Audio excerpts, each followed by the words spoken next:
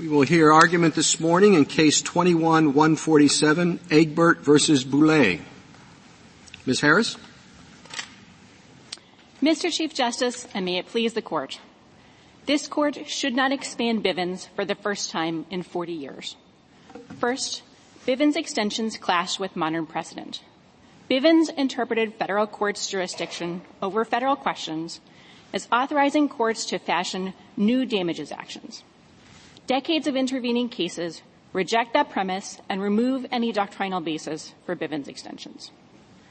Second, this Court has held that any reason to think Congress might doubt the efficacy or the necessity of a damages remedy bars new Bivens actions. Abbasi and Hernandez make respect for the separation of powers the key consideration. But the Constitution vests Congress alone with the power to create damages actions. Abbasi and Hernandez say courts must pause if the judiciary isn't well suited to assess the systemic costs and benefits of a new damages action. But courts are never equipped for such predictive empirical judgments. Abbasi and Hernandez also rule out Bivens extensions if Congress has extensively legislated in an area. But Congress has extensively legislated about federal officer liability without allowing individual damages actions.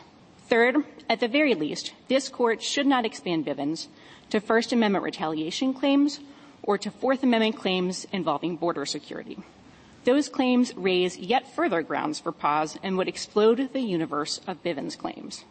For First Amendment retaliation claims, plaintiffs could portray virtually any governmental action as unconstitutional if taken for retaliatory reasons, creating especially amorphous Bivens liability. Further, allowing First and Fourth Amendment claims against agents involved in border security also implicates national security, as Hernandez recognized. And finally, there are many alternative means to protect these constitutional interests. I welcome the Court's questions. Well, Ms. Harris, when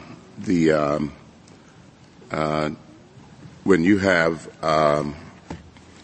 the Fourth Amendment claim in Bivens, is similar to the Fourth Amendment claim here. So why doesn't that foreclose your argument that that's excluded? We respectfully disagree. The Fourth Amendment claim in Bivens is quite different from the claim here for a number of reasons.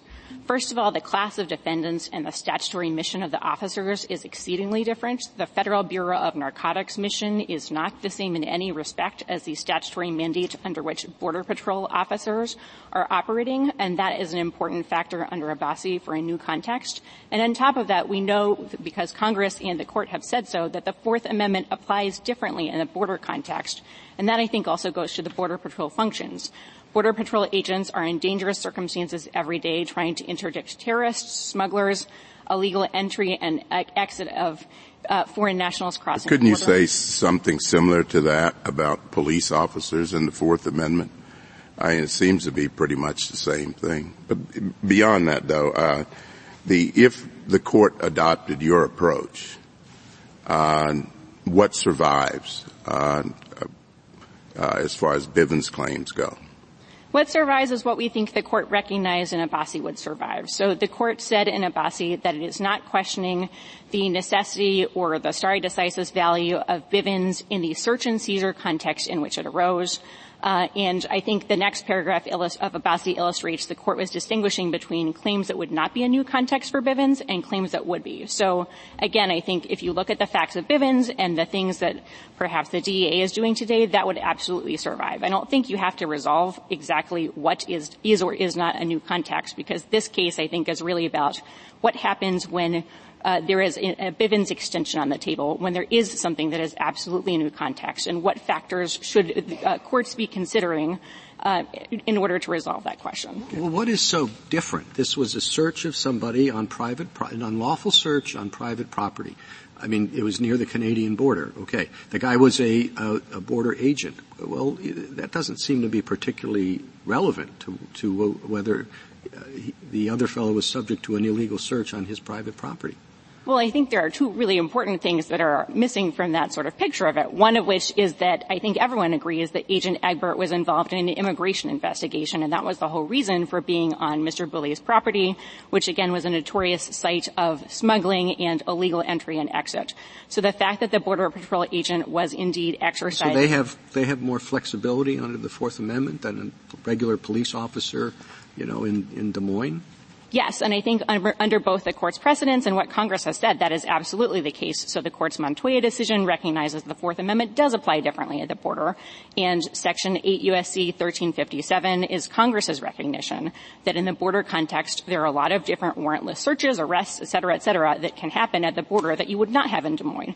And I think all of that's important because this goes to what the Court said in Hernandez with respect to the conduct of agents stationed at the border inherently implicates national security. That was absolutely true of Agent Mesa and Hernandez, and I think applies equally here because the Court in Hernandez was talking about the kinds of functions Border Patrol agents are performing at the border, which again involves— Well, that's really your point. It has nothing to do with geography. It's what he was doing, right? He was a Border Patrol agent, but it's not — we don't have this sort of Fourth Amendment free zone around the border. That's correct. I think you have to tie it, obviously, to the officer's functions. So if we were talking about, an IRS agent who happens to be stationed at the border, there might be different issues with a Bivens claim in that context, but we wouldn't be saying just because the IRS agent is at the border means they can, they are entitled to flexibility with respect to I thought that the issue here was excessive force. And I thought that the person making the claim was a U.S. citizen.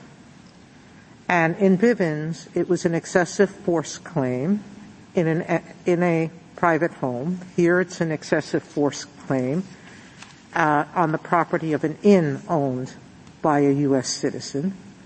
I understand that customs regulations require agents to secure warrants absent exigent circumstances, and we can debate whether this was exigent circumstances justifying his entry into this home and his decision to do what he did. I'm not going to get into those details. But I go back to Justice, the Chief's question, which is, in what ways does the Fourth Amendment, not the Fourth Amendment's excessive force claim differ between law enforcement agents, like narcotics agents, alcohol and tobacco and firearm agents, or Border Patrol? I thought that none of them constitutionally can use excessive force. Justice Sotomayor, I think there are a couple of reasons. Just answer that question. Can any of them use excessive force, being defined as force greater than that necessary? No, of course, excessive force is something the Fourth Amendment prohibits, but I think that is not quite the inquiry when you're thinking about what is a new context or what are special factors, because what's the special factor here? That it's the border, you're saying, it's customs agents, but I don't understand how they don't have the same constitutional protections that officers have, qualified immunity. So there's nothing that we've already said in Wilson's versus Sellers that in a Bivens claim, qualified immunity exists.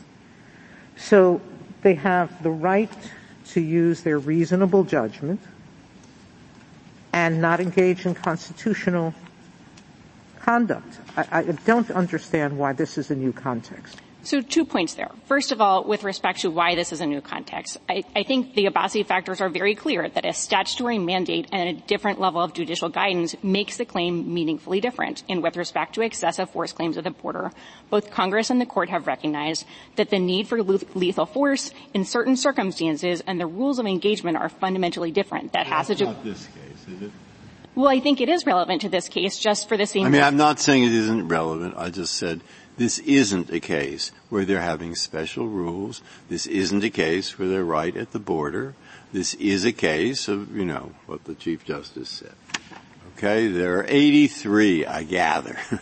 The Bureau of Justice Statistics says there are 83 different agencies where the officers are federal, they are authorized to make arrests, they carry firearms, They provide police protection as their primary function. And I take it you think that Bivens still applies in Shasta County, California, doesn't it? I think it would depend on... No. It depends on whether it applies. Exactly the same as the Bivens case. It's Shasta County, California. It's not New York. Apply? Yes. Of course. I think and you think it applies in April and May of this year, even though that Bivens didn't take place in April and May? Yes, those are trivial differences. Okay, fine. And now which of these 83 agencies does it not apply to? So I think the question under Abbasi is what is the statutory mission, and one of the questions for and one of the missions with these people is they often fly in helicopters to help keep the peace with others who are just ordinary policemen or FBI men. Well, I was going to ask you, what do you think about the Federal Bureau of Prisons, the police there? Does it apply there? The Federal Bureau of Prisons, I think probably not, because there's statutory... No Bivens in the Federal Bureau of Prisons. Okay, even though. No Bureau, what about the Federal Bureau of Investigation? Does it apply there? I think it likely is a new context, and the reason is the Abbasi... Not the Federal Bureau of Investigation. Bivens doesn't apply to FBI agents. Is that what you're saying? I'm saying it's a new context. You'd have to run special factors, and the reason for that is I think it's a faithful application of Abbasi, because the statutory mission... All right, I'm just getting your point of view. Okay. And what about the Drug Enforcement Administration? So the question for the DEA is that is the successor agency to the Federal Bureau of Narcotics. And again, I think you have to run through the Abbasi I get factors. it. I'll give you two more. Bureau of Alcohol, Tobacco, Firearms, and Explosives. In your opinion, is it obvious that it does apply there? Not obvious, or we go through some mechanism? I think you apply Abbasi, not obvious, because again, the question has to do... Last one, U.S. Mint Police. I actually don't know what the U.S. Mint Police does, but I suspect it's important, so people don't take all the gold out of Fort Knox or something. But do the same thing? Does it apply? Obviously, not apply. Again, by the way, if I wanted to, which I don't because my colleagues would lynch me, I could go through 78 more. Yes. And what they have in common, they carry firearms, they provide police protection, they're authorized to make arrests. But you're saying that isn't enough?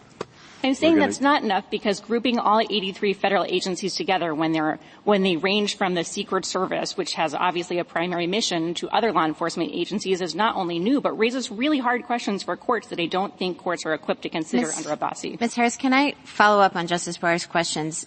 Is your inquiry driven by the mission of the agency or the mission of the federal officer in the particular situation? So, for example, would your position change if here Egbert had gone in because he just suspected that there had been a domestic dispute and he was helping out local law enforcement and he went in? Is what matters the fact that he is a Border Patrol agent, or is what matters that when he went in, he was investigating the potential smuggling? So I honestly think it's both, because Abbasi seems to be looking at both the class of defendants, the implications for the agency, and also the statutory mandate under which the officer is operating. And I say that because in a lot of circumstances, it's going to be difficult to sort of separate out in one particular instance which exactly is there an overlapping sort of statutory mandate an officer is executing. And I think that also goes to the special factors analysis in the sense that one of the ultimate questions is, are courts well equipped to figure out the costs and benefits government-wide? Well, so in my hypothetical where the border agent, where Egbert goes in and he's not investigating a border issue, but he's investigating a domestic dispute or, an assault or something like that, kind of following up on Justice Breyer's hypotheticals or questions to you, would Bivens apply in that circumstance? I don't think so. I think you could certainly argue the national security implications might be different in that case, but I would still be arguing that Bivens does not apply in that circumstance for all of the other special factors I've mentioned, and I would like to also flag alternative remedies are really important in this context. Again, the court's test is there any single reason to doubt the need, to think Congress would doubt the need for a Bivens remedy? And in your particular context, the Border Patrol agent is still going to be someone where there's the possibility of Federal Tort Claims Act liability and a whole raft of administrative remedies and other potential outlets for someone to vindicate their interest in making sure their constitutional rights aren't violated. Sorry, so other than the alternative remedies, your answer to Justice Barrett's question is sort of across the board, Bivens doesn't apply to Border Patrol agents. And if I could just hear again why that is, what do you think the special factors are that make all Border Patrol agents in every context doing any function different? Sure. I think it's a mix of things. Now, again, I think it's easiest at the border where the national security implications, I think Hernandez has already recognized. But you would extend it even if the Border Patrol agent was not at the border? Yes, and that is correct, and that is because I think the cross-cutting reasons against Bivens extensions make it a very difficult sell. I think that one of the questions... So again, what are those reasons? Sure. Happy to go through them. First of which is just the doctrinal foundation. So is there reason to think Congress wouldn't want a remedy in which there is a separation of powers violation? Well, but that just begs the question. I mean, why would Congress, the question is like, what's different about this very large class now that you're demarcating? Sure. And I think the second question is whether the judiciary is well suited to weigh the costs and benefits for the cross-cutting effects on the Border Patrol and recognizing such claims, including whether Border Patrol agents are sort of implementing overlapping functions sort of at one moment. Perhaps they think a search is initially perhaps something more akin to a routine law enforcement search. It becomes an immigration enforcement action. I think there are pretty hard questions about how it's but don't all law enforcement officers, they do what's needed, and sometimes they're going to do something that's not strictly in the wheelhouse, and sometimes they're going that would apply to everybody, wouldn't it? That, there's just a cop on the beat, and he might be doing Border Patrol someday too.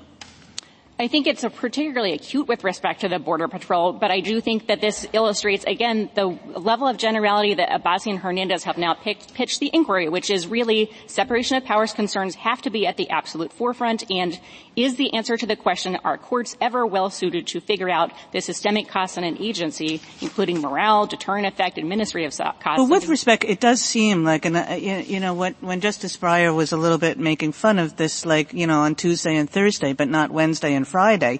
I mean, it seems that that's what you're saying, that we sort of focus Bivens at this unbelievably minute level of detail and find out exactly what Bivens was about and say, oh, sorry, it doesn't apply because it's Tuesday rather than Monday, or it's April rather than May. Well, I respectfully disagree with that. I do think we're trying to faithfully apply exactly what Abbasi says. So I think the question is, how do you distinguish between trivial differences and differences that are meaningful from Bivens, in which, again, we're not challenging the stare decisis and settled law value of Bivens. And so I think that question really is answered by the Abbasi new context inquiry, which the court has said is broad and easily satisfied. And so I think that has to be the answer in order to be faithful to what the court has already said in this context. Thank you, Counsel. Justice Thomas. Justice Breyer, anything further? Justice Alito? No. Justice Gorsuch, anything further? No. Justice Barrett? No. Thank you, Counsel.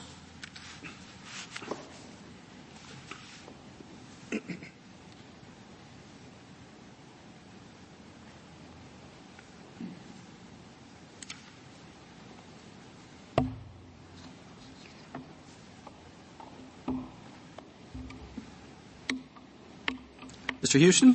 Mr. Chief Justice, and may it please the Court, a straightforward application of this Court's recent Bivens precedents demonstrates that the judgment of the Court of Appeals should be reversed. At step one of Abbasi's framework, both of respondents' claims would require extending Bivens to new contexts for the first time in 40 years. And at step two, multiple special factors counsel hesitation against the Court taking that momentous step. On the First Amendment, this Court has explained that retaliation claims are easy to allege and hard to disprove, and that they have the potential to chill federal officers' performance of important functions. That is especially true here, where respondent seeks to impose liability for Agent Egbert's giving of a tip to another agency suggesting further investigation. And on the Fourth Amendment, respondent's claim is meaningfully different from the ones in Bivens in ways that bear directly on the separation of powers. This Court has recognized that agents' effective policing of the border has a clear and strong connection to national security, and Congress has also determined that law enforcement at the border is different from other kinds of law enforcement. All those features give ample reason to doubt that Congress would have wanted an individual damages remedy in the circumstances here.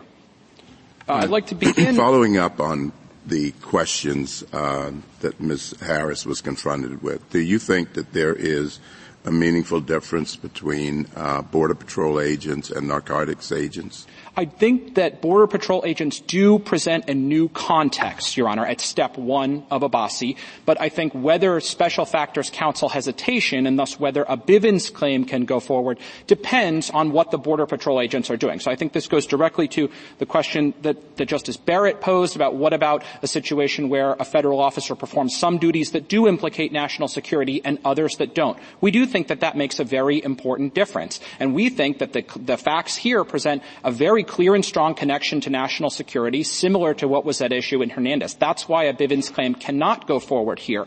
We think the case would be different if you had a Border Patrol agent who's just assisting with local law enforcement to perform routine law enforcement functions. Well, after 9/11, there were quite a few local policemen, I believe, as well as FBI agents and federal police in New York City looking for terrorists, which is certainly a national law enforcement function. So is it the position of the Solicitor General and the government that if any of those normal agents that fall under Bivens, FBI, I take it, ordinary police, etc., federal police officials, if they had beaten somebody over the head unreasonably and acted contrary to the Constitution, there would be no Bivens action? Yes, there would be no Bivens action. So Bivens is not simply, I'd never heard of that one, but you're saying that just, who are the most ordinary people that Bivens applies to? I thought FBI agents. I think it is FBI. I thought DEA agents too. I was wrong about that? There are many claims brought against, there are some claims brought against DEA agents. Okay. The most common and ones I thought alcohol, tobacco and so forth.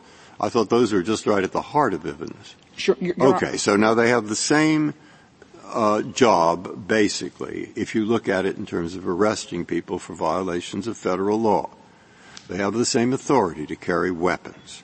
They have the same, they have the, They have the same basic obligation providing police protection. But you are saying all those people to whom Bivens now applies, if the person they are arresting is a person who has a connection with, let's say, foreign dubious groups abroad, no Bivens action. Yes, that's right, Your Honor. And I think would you call that a extension of Bivens or a drawing back of what people thought Bivens was about? I think Abbasi explained that when an officer is operating pursuant to a different statutory or legal mandate, that does give rise to a new context. Oh, no, this is the same mandate, the FBI, the same mandate, the DEA. They see a person walking down New York City with a bomb. Okay? And so they arrest him. And in the course of that arresting him, they do something that's shocking or contrary to the Constitution. And that person with the bomb is connected with somebody in a foreign country. And you're saying that person with the bomb has no Bivens action. That's correct, Your Honor. I think that's illustrated by the Court's opinion in Abbasi, where the Court talked about the difference between conditions of confinement claims like the ones that were at issue in Carlson and confinement claims like the ones that were at issue in Abbasi. And the Court said the key difference is that Abbasi was a case about national security dissension, and that made all the difference, even though at one level of generality. And how is this a case about national security? I mean, Justice Breyer gave you one hypothetical, but this is a much more prosaic case. I mean, the agent goes in and goes onto somebody's private property, and essentially it's to check on the status of a guest, the immigration status of a guest. Are you legally in this country or not? I mean, what does that have? Sure, borders have something to do with national security, but every time a border agent checks on immigration status of a person, we kind of wave our arms and say national security and say there's no Bivens remedy because of that? Your Honor, the Court in Hernandez said that the protection of the border, the prevention of the unlawful entry of persons and drugs and other contraband has a clear and substantial connection to national security. I mean, Hernandez is a very different kind of case, right? It's a cross-border shooting. It clearly had implications for the relationship between the United States and Mexico. So whatever you think of Hernandez, there obviously was a dissent in that, but assume that the majority was right. this is not Hernandez, is it? I agree that there's a factual difference. The cross-border aspect of Hernandez, which was important to the analysis, is not present here. That's certainly true. But if I might just say two things about why I think there are other features of Hernandez. Canada is not going to much care whether this border agent went on to, checked out this guy's citizenship or legality in this country. Your Honor, I very respectfully but very vigorously disagree with that. The agents who work at the border in Blaine will tell you that their most important partnership is with the Royal Canadian Mounted Police. We work together with them to police our shared border. They protect their side for our benefit. We protect our side for their benefit. And it's that mutual cooperative relationship, which involves daily type of liaising, that really is what enables us to protect the border. So I do think that if you have a situation like the one that Hernandez was concerned about, where the prospect of Bivens liability chills border agents in performance of their duties, that is something that affects Canada in a very real way. It means more people are sneaking across the border into Canada. But it's not just about preventing people from going into Canada. Agent Egbert was on the property that day because the Turkish guest had undertaken objectively suspicious travel across the world to stay at a rundown bed and breakfast at a site that is notorious for cross-border smuggling. Again, the agents who deal with this property, it is a constant headache. They've had years where there have been multiple incidents per week of people coming across the border into the United States from Canada. And the agent suspected that day that that's why the Turkish guest was there, to facilitate the unlawful entry of persons or drugs or other things across the border into the United States, or potentially to smuggle himself or other contraband outside the United States. That's what the agent says, but this is a summary judgment motion where we take the facts not as the agent says, right? And if you do that, all that this is an unremarkable check as to whether a guest was lawfully in the country. Well, Your Honor, I think we're happy to take the facts in the light most favorable to respondent, but again, the Fourth Amendment, it creates an objective standard of reasonableness, and I think the facts here gave ample reason for an objective suspicion that this guest was involved in cross-border smuggling activity. And again, I think Hernandez said that cross-border smuggling activity, preventing the unlawful entry of persons and drugs, has a clear and substantial connection to national security. I think the court was exactly right about that. And for the reasons I mentioned, I also think that agents' effective performance of their duties at the border does make a very significant difference to our foreign partners, to our Canadian partners. Mr. Houston, give me a hypothetical case where your office would say Bivens permits a cause of action. Sure, Your Honor. In a case involving an FBI agent or an agent of the Park Police or the Marshal Service, something other than the Federal Bureau of Narcotics or its successor, the DEA, but that is a routine domestic search and seizure claim or a excessive force claim,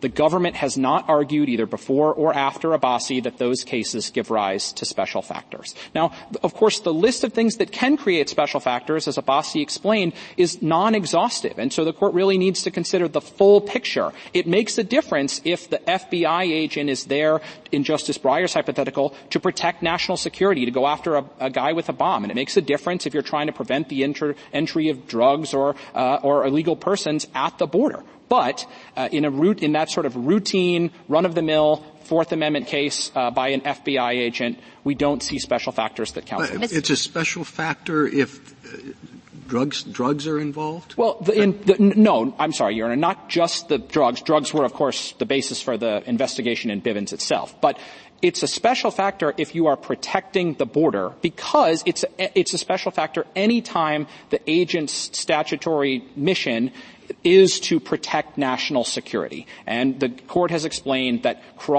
effective protection of the border implicates directly national security. Mr. Houston, if I understand your response to the Chief Justice, cases identical to Bivens, the government concedes, and the three cases we've recognized are permissible.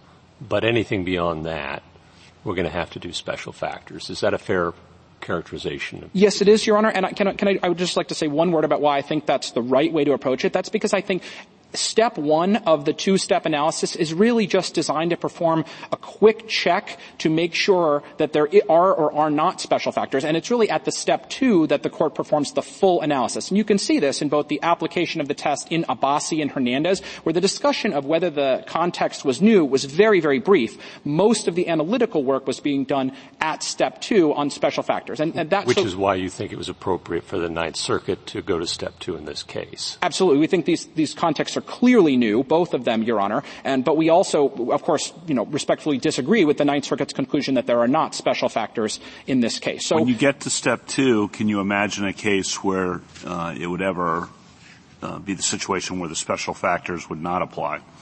Yes, I think it's the answer. What would be an example? I think it's the answer I gave to the Chief Justice. In a routine domestic search and seizure context or an excessive force claim involving a U.S. citizen by an FBI agent, that passes step 1. It's a new context because that agent has a different mission than the agent in Bivens. But we would not argue that there are special factors counseling hesitation unless the case has facts like it implicates national security or something like that. Mr. Houston, can I ask a question about the government's position on the level of generality at which we analyze new context? So you've gotten a lot of questions about, well, would this count, would that count? Would it be the position of the United States that after Abbasi we should construe the new context against recognizing so that we would expect a very, very close fit? Maybe not the Tuesday, Thursday, Monday, Wednesday examples that Justice Breyer was giving you, but is it the position of the United States that essentially the court has said that Bivens remedies are so disfavored that we should always err on the side of narrowness? Is that the position of the United States? I think that's basically right, Your Honor. I think it follows directly from the Court's statements in Abbasi that a new context is broad and that even a minor extension still qualifies as an extension. But I actually think the skepticism of Bivens is just as important at step 2. We think that the institutional competence of the courts, the fact that creating a cause of action is fundamentally a legislative function, not an exercise of the judicial power, mean that any extension of Bivens is disfavored, and thus, when the court is conducting a step 2 analysis, it should be quite skeptical before it recognizes new Bivens causes of action. Yes, but you're defining, that wasn't quite the question I thought that you were asking, Justice Barrett. She was saying, all right, we see a new factor, or could be a new factor. Could not. Should we approach it with skepticism as to whether it is a new factor or not? Now why is skepticism justified? It can't be because if it isn't a new factor, it falls within what has already been recognized as something that was Congress either wanted or at least permitted, etc. The reason I ask that is Justice Harlan's opinion in Bivens, which I think is interesting, traces Bivens the right for a court to have such a rule way, way back to really the common law, back to England, and to John Marshall and so what's the reason, John Marshall and Marbury versus Madison, rights and remedies and so forth. So I got your point, don't extend it. But I haven't got to the point of whether we consider the differences here in this case something that would be extending it or not to recognize it would be narrowing it. How do we do that? And why favor the one? Why have the presumption one way rather than the other? That's a little elaboration on what I took as the court has said that its conception of what makes something a new Bivens context is broad, and that even a modest extension is still an extension. And the reason for that is because Justice Harlan in dissent in Bivens, Justice Harlan's concurring opinion in Bivens and the great Chief Justice's opinion were referring to common law remedies for common law injuries. And that's very different, as this court has explained, from a federal court, which of course doesn't create general common law. Thank you, counsel. Justice Thomas? Anything further, Justice Breyer? No? Justice Alito? No? Ms. Gorsuch? Justice Barrett? No? Thank you, counsel.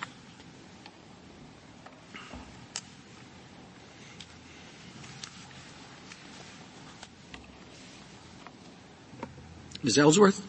Mr. Chief Justice, and may it please the Court, Mr. Boulet's Fourth Amendment claim is materially indistinguishable from Bivens itself.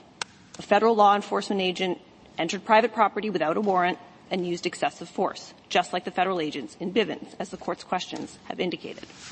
The fact that the federal agent inquired about the visa status of Mr. Boulet's guest in the process does not make this case any different from the other instances of law enforcement overreach in the search and seizure context in which this Court has long recognized that a Bivens remedy lies. And this case has none of the foreign policy or extraterritoriality concerns that animated the court's decision in Hernandez. Instead, this is a case, like the court observed in Abbasi, where Bivens has continuing force and even necessity. Mr. Boulay's First Amendment claim addresses conduct that is similar to the conduct that this court assumed in Hartman versus Moore could be remedied via Bivens. But even if it is a new context, there is no reason to withhold the remedy here. There is no national security considerations, no conceivable national security considerations with regard to the First Amendment claim, and no alternative administrative remedial scheme that exists. Awarding damages for individual damages for federal officer misconduct has long-standing roots dating back to the founding and remains appropriate, albeit more limited, today. And as the court has observed on several occasions, Congress in the Westfall Act preserved the availability of individual damages for constitutional violations. Although the reach of Bivens may be narrow, the need for the remedy persists, and the argument that the court should not recognize a Bivens remedy in any new case flies in the face of this court's decision just 5 terms ago in Abbasi, and also would contravene the historical foundations allowing individual damages to right a federal officer's constitutional wrong. Mr. Boulay's claims satisfy the framework set forth in Abbasi and should be allowed to proceed. I'd welcome the court's questions.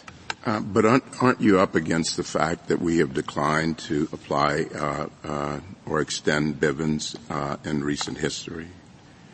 We've almost universally declined to expand it into new contexts.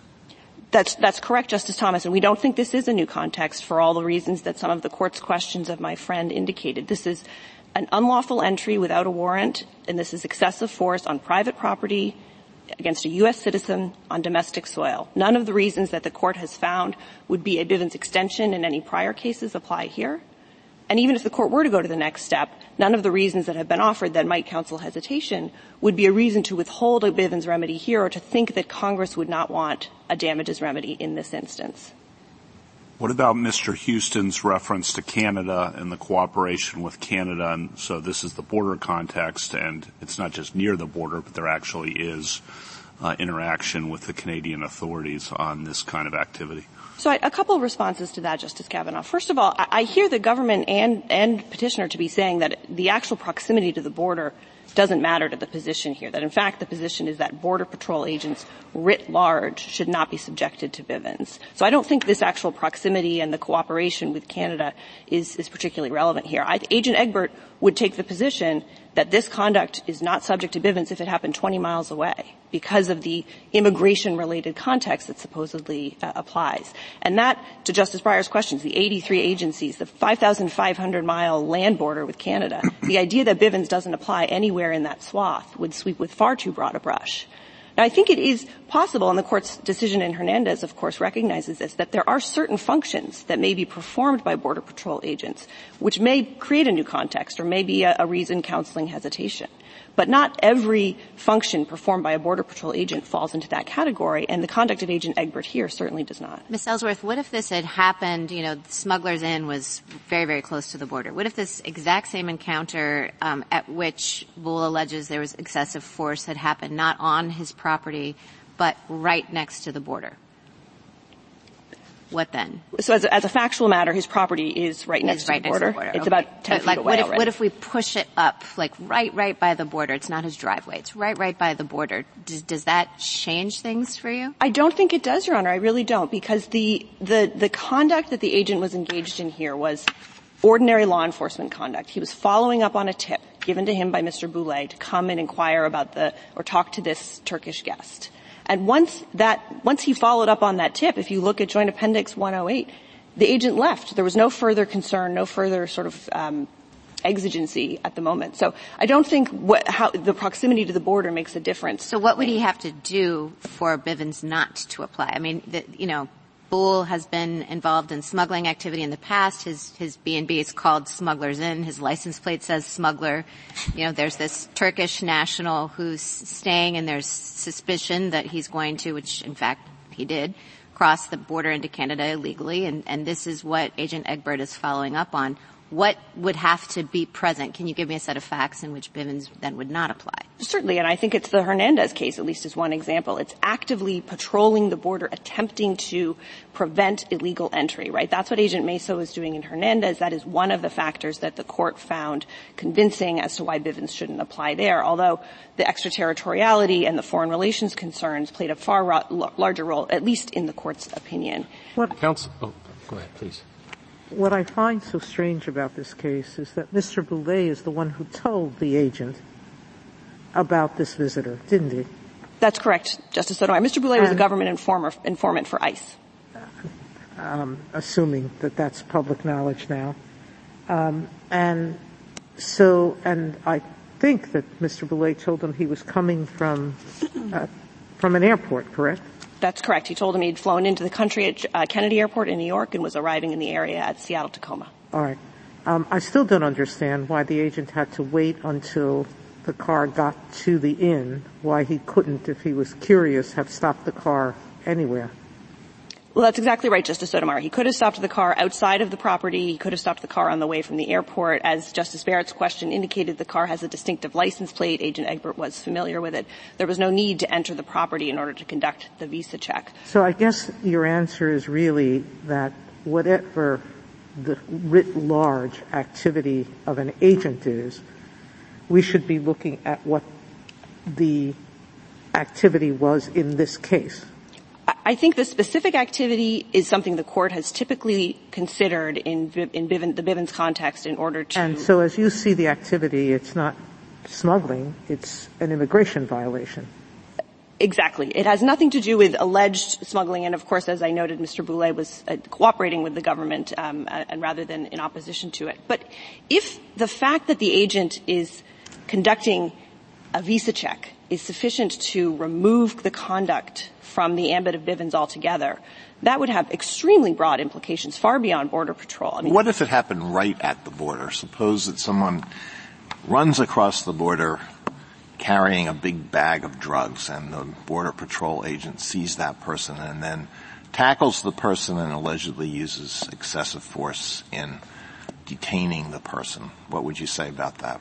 That case would be much more similar to the conduct in Hernandez. And again, the agent would be actively both stationed at the border, right, stationed at a checkpoint of some sort, but also attempting to prevent illegal entry, right? That is the difference if we're talking about the law enforcement conduct. That is one of the differences between what Agent Mesa was doing in Hernandez and Agent Egbert. Well, how about if it's the other way? This person is running toward Canada and the Border Patrol agent tackles the person 2 feet from the Canadian border.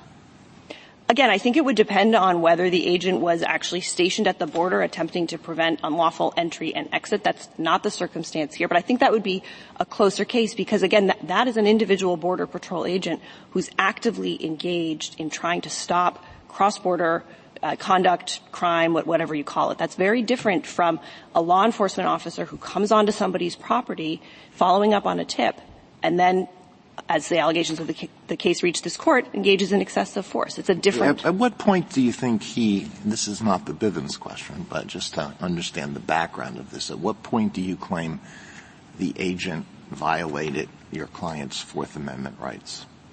This is a public accommodation, right? So presumably anybody can walk up to the door of it. Wouldn't that be the case?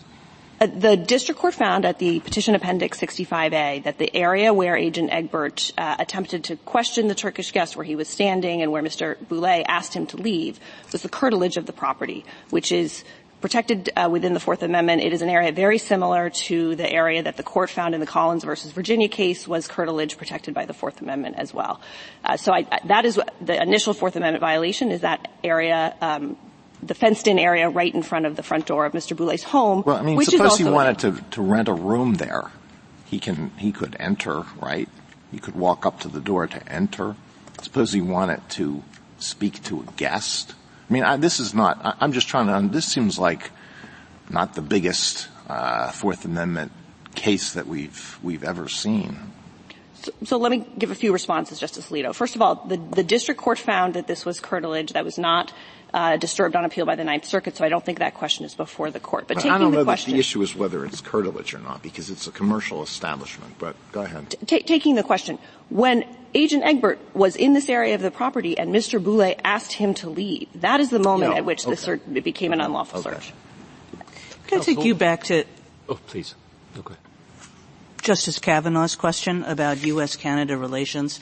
And as I understood it, the way you responded to him is, look, petitioner's view would extend far beyond the border, just any time a Border Patrol agent is involved.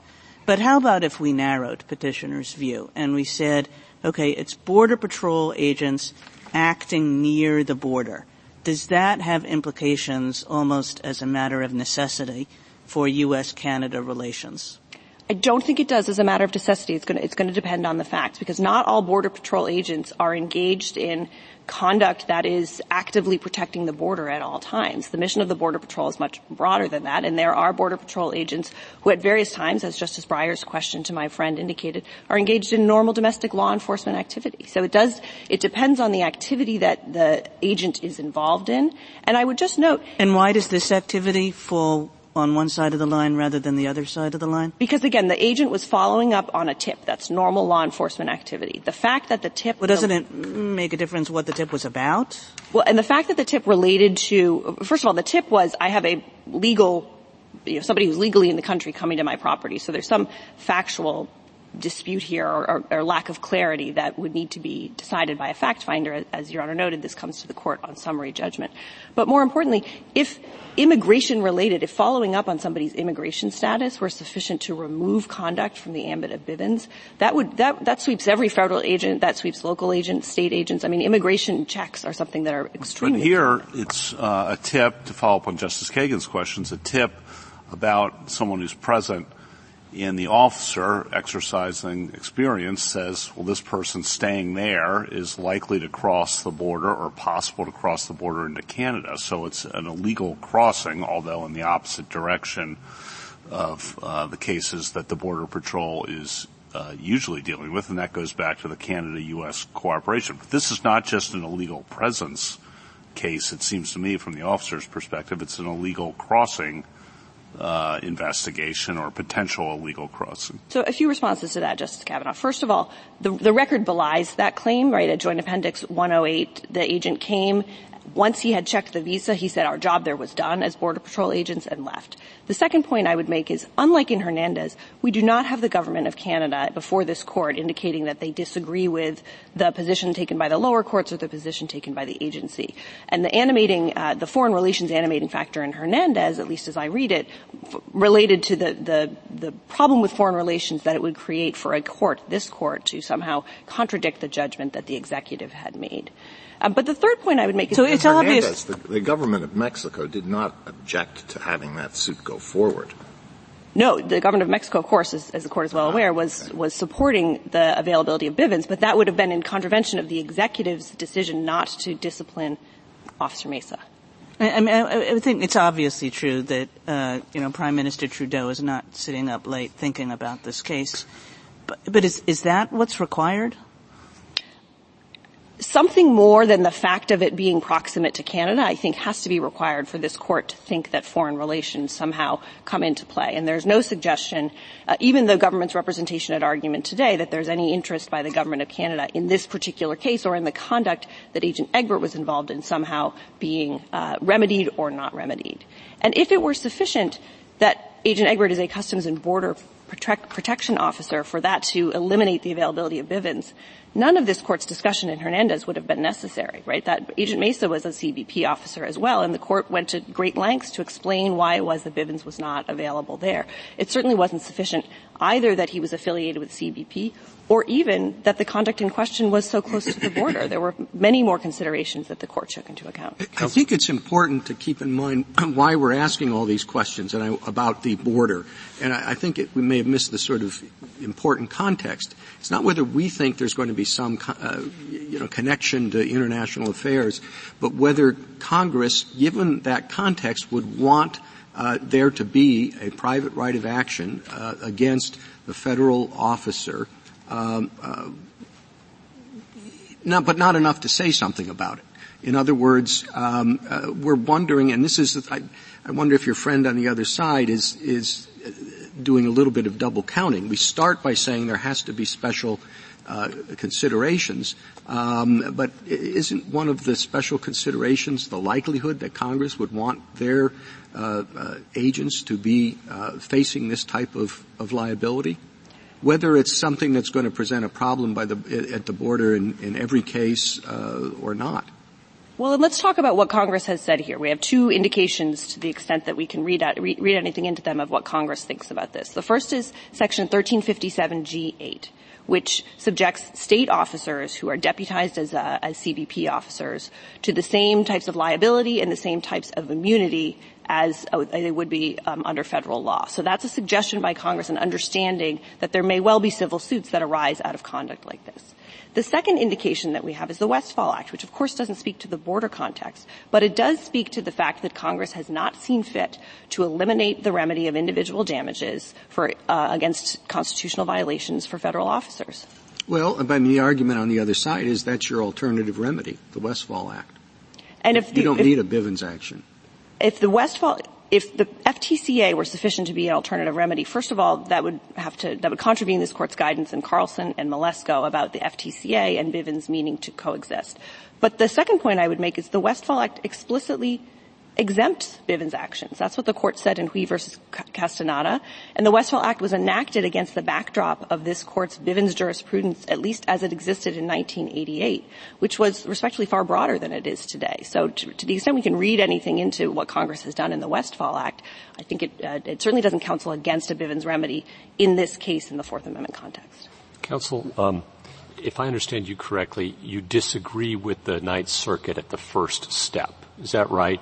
The Ninth Circuit said this is a new context, and you say it is not a new context because the actions of the officers here are pretty similar to those in Bivens. That's correct. The Ninth Circuit found this to be a modest extension. Respectfully, we submit that it's not an extension of Bivens, and so the special factors don't need to be considered. So I guess, here's my big concern. I'll lay it out. We have a disagreement about the level of generality we're supposed to apply at step one, whether this is or isn't a new context. And one side argues that we should look at it more broadly. Perhaps this is more like Bivens at a high level of generality. The other side tells us we have to get down to the nitty-gritty.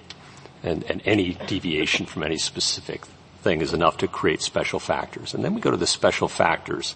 And it's a whole list of disparate considerations that are pretty hard to balance, I think. We could all agree. And we're told that really the agency matters. But on the other side, we're told, no, it's the conduct that matters in the specific case. And in between, it could be the conduct that could potentially matter in those circumstances that an officer entering might face. It could be a law enforcement call that turns into an immigration call, or an immigration call that turns into a law enforcement call. And then we talk about the border. And there we know that if it's a shot across the border, that's bad.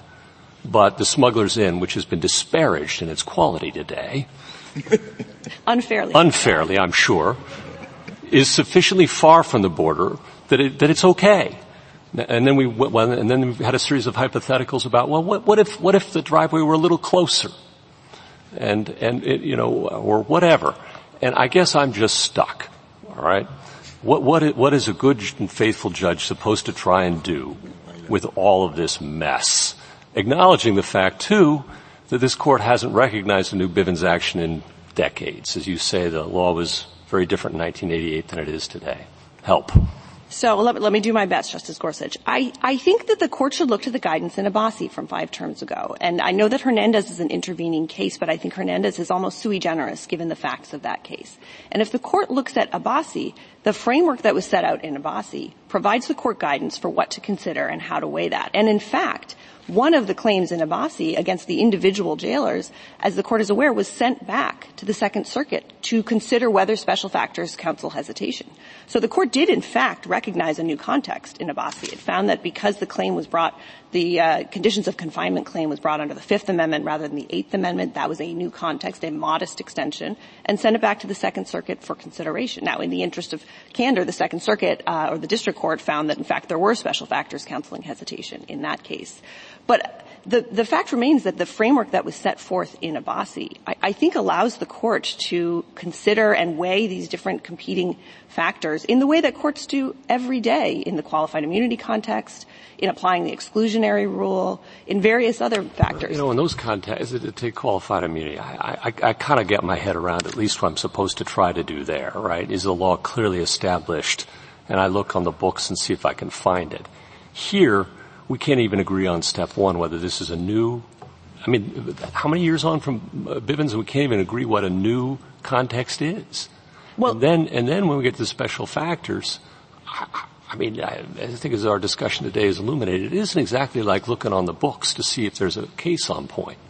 And I would say that the lower courts have not respectfully struggled to quite the same degree with applying the Abbasi framework. There have been, and they're cited in all the briefs, there have been cases since Abbasi where lower courts have concluded that a Fourth Amendment unlawful search and seizure, like we submit this case, is not a new context and that Bivens applies. And there have been many other cases where the court has concluded either it's a new context or that special factors apply. Except for you argue on that first one that the Ninth Circuit's wrong, that this isn't a new context. Right? I mean, you say, well, the lower courts have had no problem finding this isn't a new context, except for this one did. Well, the Sixth Circuit in the case cited in our brief at page 31 found no new context in a Fourth Amendment. So we have a disagreement between the Sixth and Ninth Circuit on whether this is a new context. Well, there's obviously different cases, but I don't think that. I think the court can also consider the same factors that the court considers in determining whether something is a new context. They seem to bleed over into the special factors as well. Now, either way you slice them here, I don't. That's another problem. What do we do about that? That the same considerations at step one bleed into step two, and normally when we have a two-step test, we have two steps, and here it's kind of, as you say, 1.5. Well, in either way, whether the court considers it under step one or the court considers it under step two, none of the factors that were outlined in Abbasi, nor any other factors that have been raised by either the United States or petitioner, are a reason why this Fourth Amendment claim should not be allowed to proceed. Ms. Ellsworth, let me ask you a question, the questions following up that Justice Breyer and I were asking about skepticism. And given that the court hasn't recognized a new Bivens claim in decades, given that the court has said that they're disfavored, when we're asking these questions about level of generality and going through the factors, do you think our precedent puts a thumb on the scale of skepticism and a thumb on the scale counseling the court to treat it as a new context? I think it's fair to say that the court has treated Bivens claims with skepticism over the past several decades. That is certainly fair.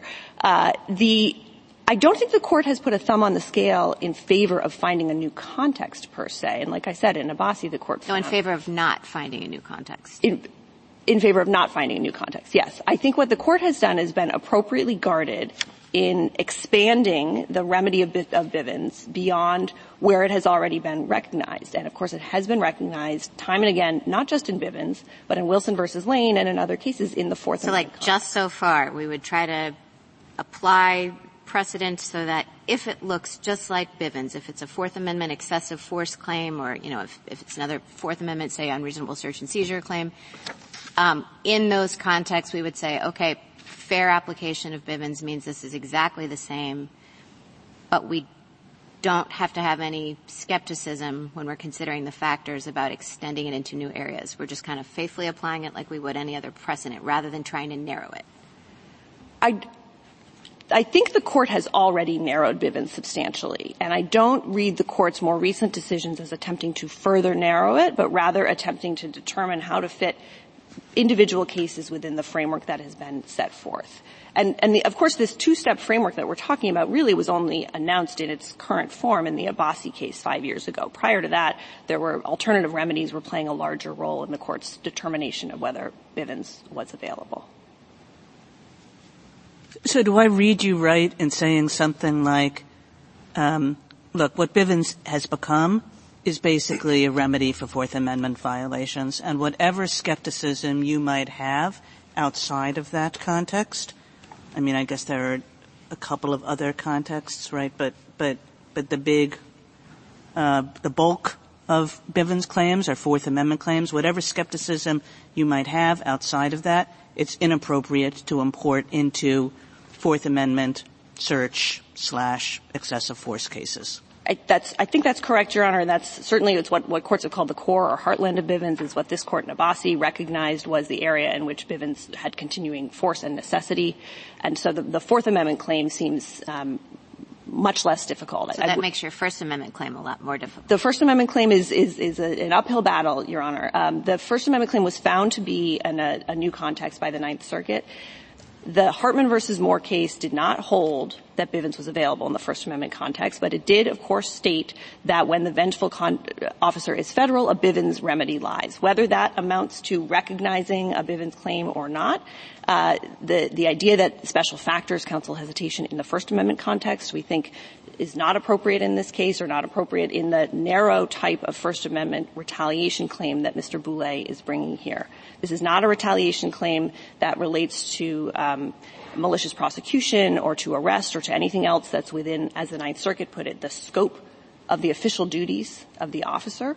What we have here is Agent Egbert calling and sending a publicly available news article to these other agencies with, we allege, retaliatory motive in retaliation for Mr. Boulay's complaints to supervisors about the conduct on March 20th, 2014. That's the type of retaliation this court has called straightforward in terms of issues of causation. And while it may be an extension of Bivens to recognize the First Amendment claim, it is not one in which there are any special factors that counsel hesitation. There's no national security concerns. There's no administrative regime that could be available to Mr. Boulay to otherwise press these claims. The state law claims that both the petitioner and the United States have suggested would be available to Mr. Boulay are not available, again, because of the Westfall Act, because the conduct, while it is not part of his official duties, would fall outside his scope of employment for purposes of Washington law, which is where this court looks. And the FTCA is, while it may be an alternative remedy in some senses, it is not an exclusive remedy to Bivens. Mr. Boulay also was not able to actually bring his First Amendment claims under the FTCA for time-barred reasons. But putting that to the side, the FTCA and the Bivens continue to coexist, and so that's not a reason why the First Amendment claim should not be recognized here. Well, on the Fourth Amendment front, how should we properly handle invocations of national security by the government? Well, I would remind the court that the government didn't see fit to invoke national security or participate in this case until it reached this court. So the government did not participate in the Ninth Circuit or the district court and suggest that there were some national security concerns attendant to this claim against a Border Patrol officer. But I think what the court should consider is whether the specific type of claim that would be recognized, which again here is going to be a garden variety search and seizure claim on private property against a U.S. citizen, that whether there's some national security considerations that are attendant to that, and there are none. The only national security considerations that have been invoked are the fact that Agent Egbert is affiliated with the Border Patrol, and that's not sufficient. There may be some Border Patrol functions that do implicate national security. In fact, surely there are, but this is not one of them. Do you think it matters, and do I understand your last answer to mean that it matters what a particular Border Patrol agent's usual duties are as opposed to what the Border Patrol agent is doing at the time of the alleged tort? I think it's the latter, Justice Alito. I think it's the conduct that the agent is involved in at the time.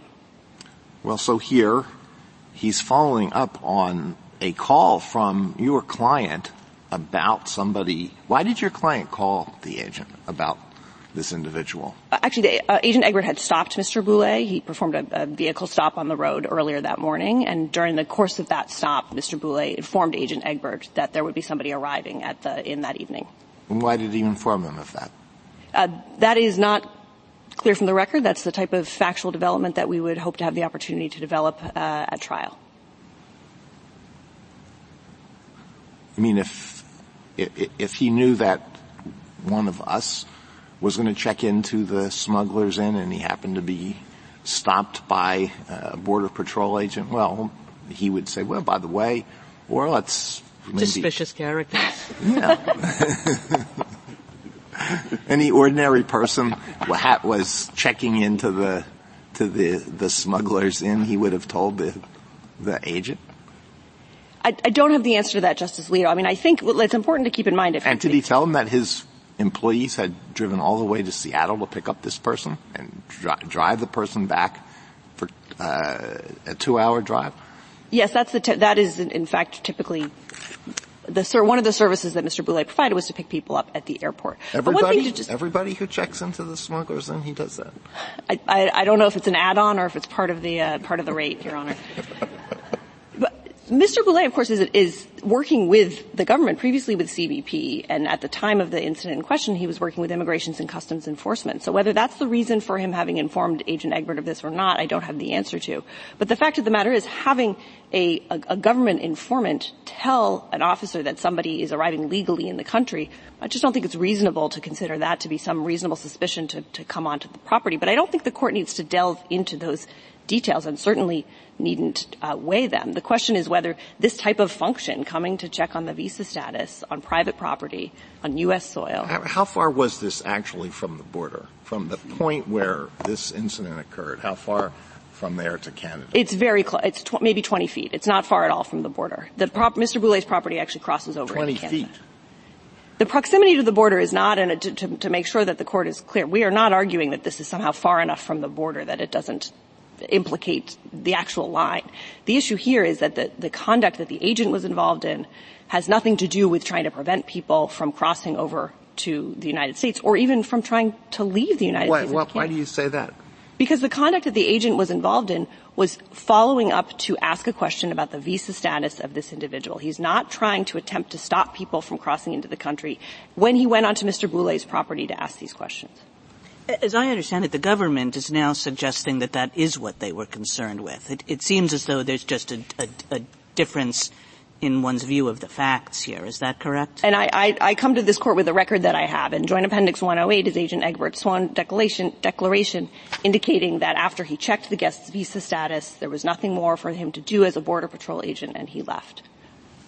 It may be the same question I tried to ask earlier, but I've given it a little more thought, so I might be able to phrase it better. We've been talking about, does this agent in this case have something to do with the border? Is it affected in some way? And the idea, I guess, is if it is, maybe there shouldn't be a Bivens action, but if there isn't, maybe there should be. But the context is sort of we're stepping into the authority that would normally be vested in Congress in terms of whether or not to provide a cause of action. And if Congress were sitting down saying, should there be a cause of action, it's not going to be parsing the particular facts. Say, well, there should be a cause of action if this, this, and this. Presumably they would say Border Patrol agents are not liable for actions on the part of this or something like that. And shouldn't we take that into account and not be so terribly concerned about the particular facts, but more what Congress would think about the consequences for its border agents and whether it would draw a particular line on that basis? Let me try and answer that question in a few different ways. The first is that what the court would be doing here, were it to recognize, affirm the Ninth Circuit and recognize the availability of Bivens, would be to find that this conduct falls within a cause of action that the court has already implied in Bivens in the Fourth Amendment context, to go to Justice Kagan's point. So I don't think that the court would be involved in that form of implying a cause of action here because it would fit within the conduct of Bivens. But Congress has not, there's no suggestion in the statutory background here that Congress has made any statements that suggest that it does not view Border Patrol agents as being susceptible to Bivens or would have concerns here. And I don't think the court would need to engage in the type of weighing that your question suggests in order to determine that this conduct, which we can make it a higher level of generality, following up on a tip, going onto private property, questioning an individual, and using excessive force, allegedly. All of those, that's all conduct that the court is able to weigh and judge and weighs and judges in a variety of different cases. And it's not conduct, wouldn't require the sort of line drawing that I think some of the factual questions have suggested.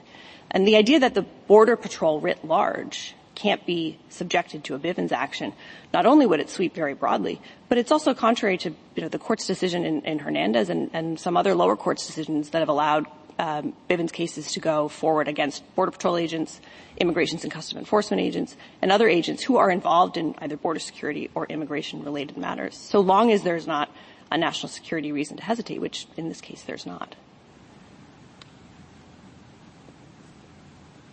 Thank you.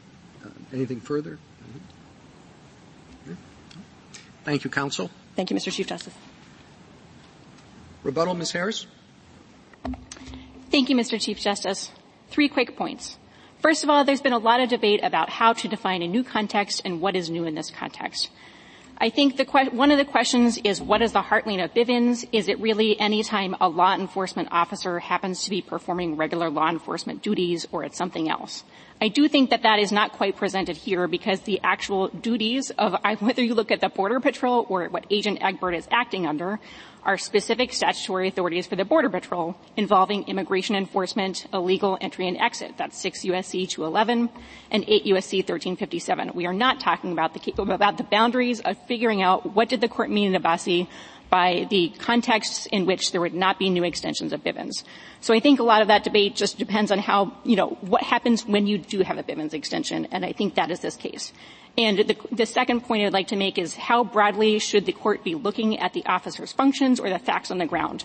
And I think there really is a contrast between our positions, as perhaps the Chief's most recent question indicates. I don't think it's right to think that Congress would be looking at the granular details of whether Agent Egbert should have stopped someone, 50 meters from the Smuggler's Inn, or at the Smuggler's Inn driveway, or perhaps on the road up to the Smuggler's Inn.